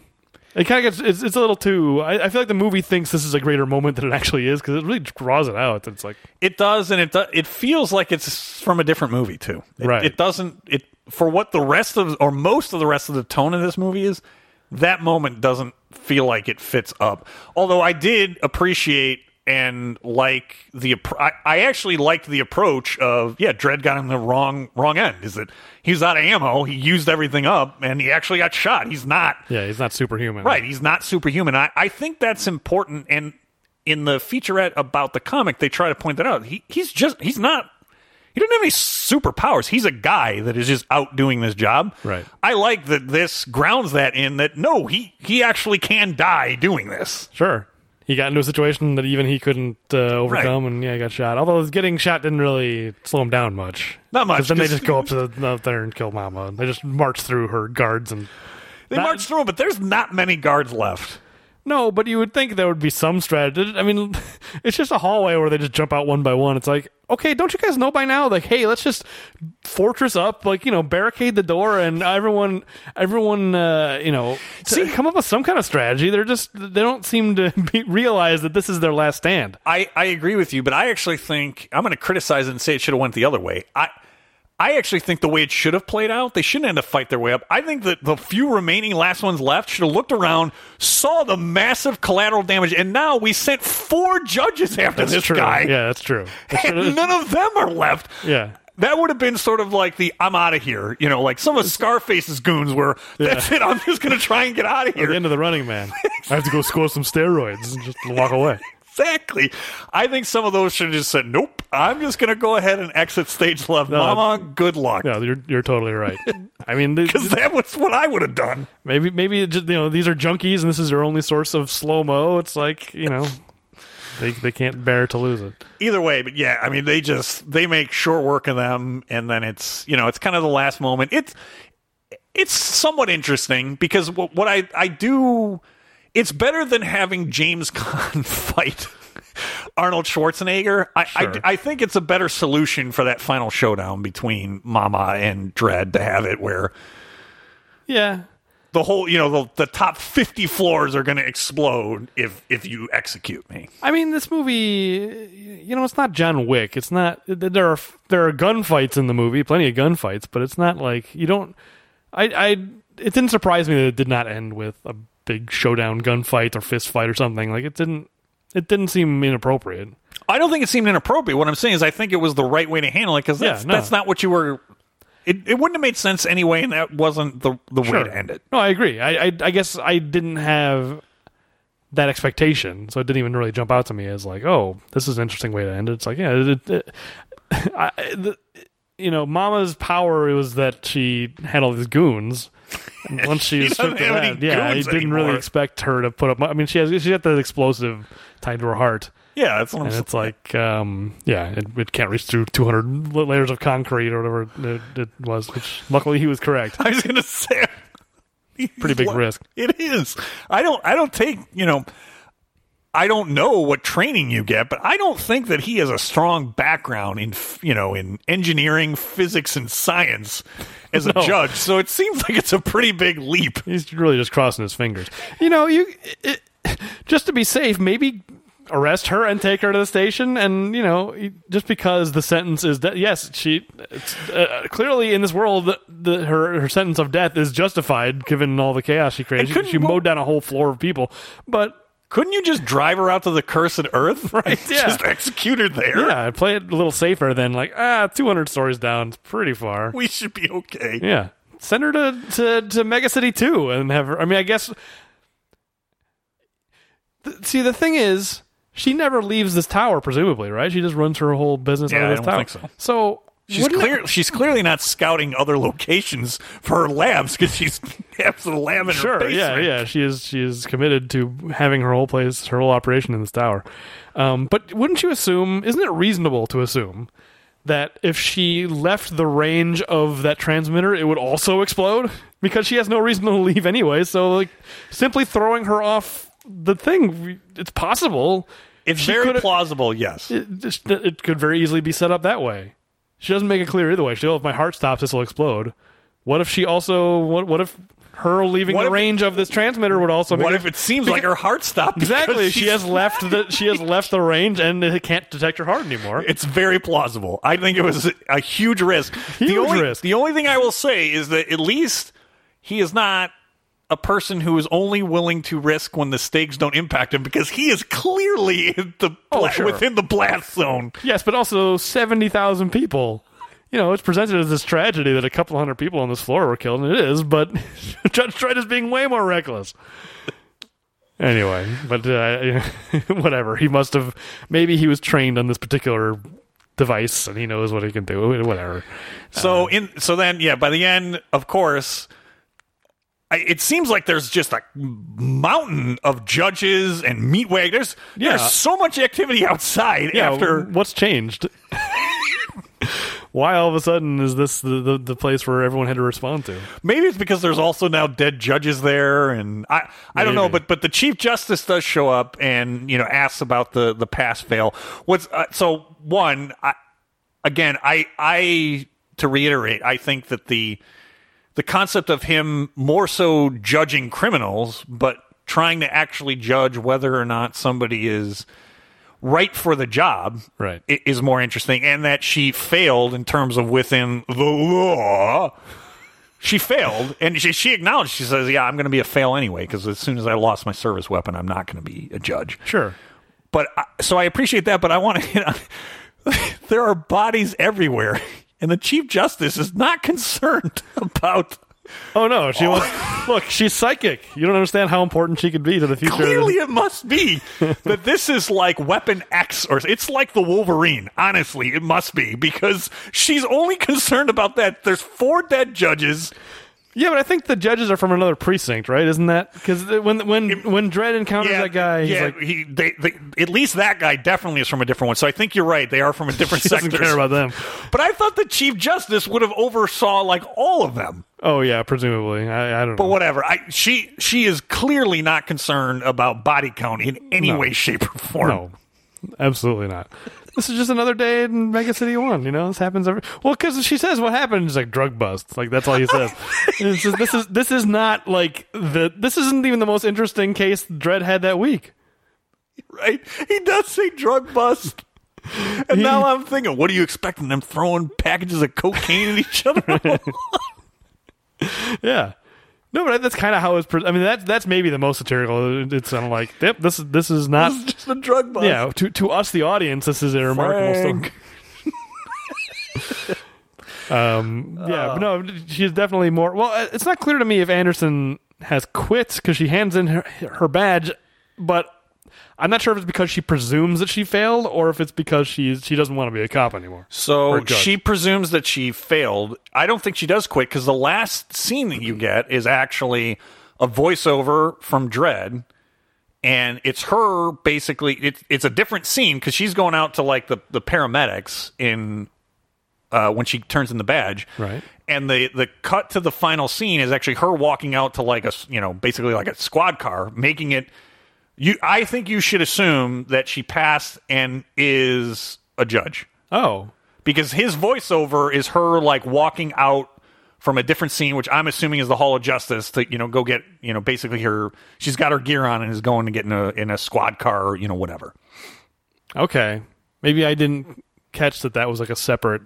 This is like days later or something. But I 100% think it is. Okay. Yeah, so I think she did pass and ultimately, decided that she was going to do the job. And at least in a very roundabout, or not roundabout, but in a very kind of understated way, this movie shows some character development from Dredd, even though he's this cipher, which is all I wanted from the first movie, is for Judge Dredd to be like... to make some kind of revelation about, like, oh, maybe the things I was doing, I should be think about them more. Because, like, the beginning of this movie, he's very by the book. Oh, she failed her test. She shouldn't. Why is she out there? Right? It's the letter of the law, and now she should fail because she lost her service weapon, and that's like an automatic fail. And even he's ignoring that. He's because he's doing the judgment and the assessment. Can she do the job? And in his view, she can do the job. He's ignoring the letter of the rules of she should fail just based on the fact that she lost her service weapon, like she says. So I mean, that's a certain amount of, like, I don't know if it's character growth, but it's different. It's a different perspective. Or in the beginning of the movie, he's saying if she failed her exam, she should. That is a hard line that you can't fudge, and now he's the one doing the fudging. Right, there's more humanity, and for better or worse, because the problem is certain levels of discretion with, especially judges in this world, it's problematic anywhere of disparate justice. In this world, it's even more so. Yeah. But in this particular instance, I don't think you necessarily want something that is completely rigid. Oh, because this is a job assessment. Can you actually do the job? And the answer. Whether or not he's right or wrong, I guess we don't know. But in his judgment, and I think probably that, yes, she can do the job. Right. Yeah, and it kind of goes to what you were saying earlier of just this version of Judge Dredd, there is a certain amount of, like, humanity and, like, underneath all the cold exterior that, like, he's not this automaton, kind of like how maybe I would imagine he was written in the comic, or maybe the way he's presented in Judge Dredd of... he should have jumped out the window. It would have been legal, that stuff. I forgot about that one. But yeah, it's a good movie. I just, I think there are just a few things that I think, like I said, I just don't know. Even in a month, I don't know if I'll be able to tell you some memorable things about it. I think your opening of that, it's not that it's bad. It's a fine movie. It's just not that memorable, and that's fine too. I mean, it was an hour and a half, and it's it's entertainment at a minimum for an hour and a half. So not every movie has to be a classic that'll stand the test of time. Sometimes you just want to enjoy an hour and a half of. No, and I did. I'm glad we went back. I'll tell you this. I actually enjoyed doing this episode way more than I thought. I think I had way more fun on this episode than I thought it was going to be. Sure. And I'm glad we went back, and this was a fun bonus episode to do. So I'm glad we did it. So me too. Now it's time to get back to work. Yep. So it is my pick. So I believe the plan is we'll do another block of 4. Yes. And then and the end of this block will be Creed. Because now I think that's kind of how it's going to play out. So right. It's your pick. It'll be you, and then me, and then you, and then Creed. Yeah, so I thought long and hard on this, and it's with a little bit of reluctance I'm making this pick. And it's mostly I really, really wanted to have us have something to really look forward to. But I just feel like that block of 4, it just didn't feel... It felt like we were spinning our wheels. Wasn't much action. So I decided... There was Judge Dredd. That was the action and that wasn't much of an action movie. So I feel like we were in a rut. I felt like we needed to bust out. So I hate to do it, but I decided we are going to get to it. Cliffhanger is our next movie. It's with reluctance because I wanted to have that carrot out there, but it's my pick, and that's what I'm going with. It's Cliffhanger. I have no problem with doing Cliffhanger next. Why is there reluctance? Because you wanted to save it? Yeah, because I'm afraid we're not going to have anything to look forward to in those last blocks. I am, for very different reasons, I'm looking forward to getting your reaction to the last Rambo movie. So okay, because I'm just very curious. So there's something. There's things I'm looking forward to. There are movies that we haven't seen yet that I'm curious about, like Escape Plan 3, like Samaritan, that new movie he's doing. Escape Plan 3 was actually was the other one I was seriously considering, but I wanted something that felt like an action movie, and I liked the first Escape Plan, but that's not really an action movie. Well, we don't know about Escape Plan 3, but who knows? Escape Plan 2 was an action movie. It was just a terrible one, but it was an action movie. I guess. Yeah. Well, I don't think I'll... Because I was thinking about going to the Escape Plan 3 but not after Cliffhanger. I don't think that would be a good idea. Fair enough. Well, Cliffhanger... So that'll be the one we can save. All right. Escape Plan 3 we can be will be the one we can looking look forward to Escape Plan 3. I don't know. Well, who knows? I don't want to judge it before we see it. Fair enough. Yeah, but I'm looking forward to Cliffhanger. All right. Well, I am too. So if you like the show, please like us on your podcast app of choice and write us a favorable review. And we'd certainly love to hear your thoughts and comments on Twitter at Arms Race Podcast. Yeah, and if you enjoy the show, let people know about the show, your friends and family. They may also like the show. You never know. We'll be back with Cliffhanger.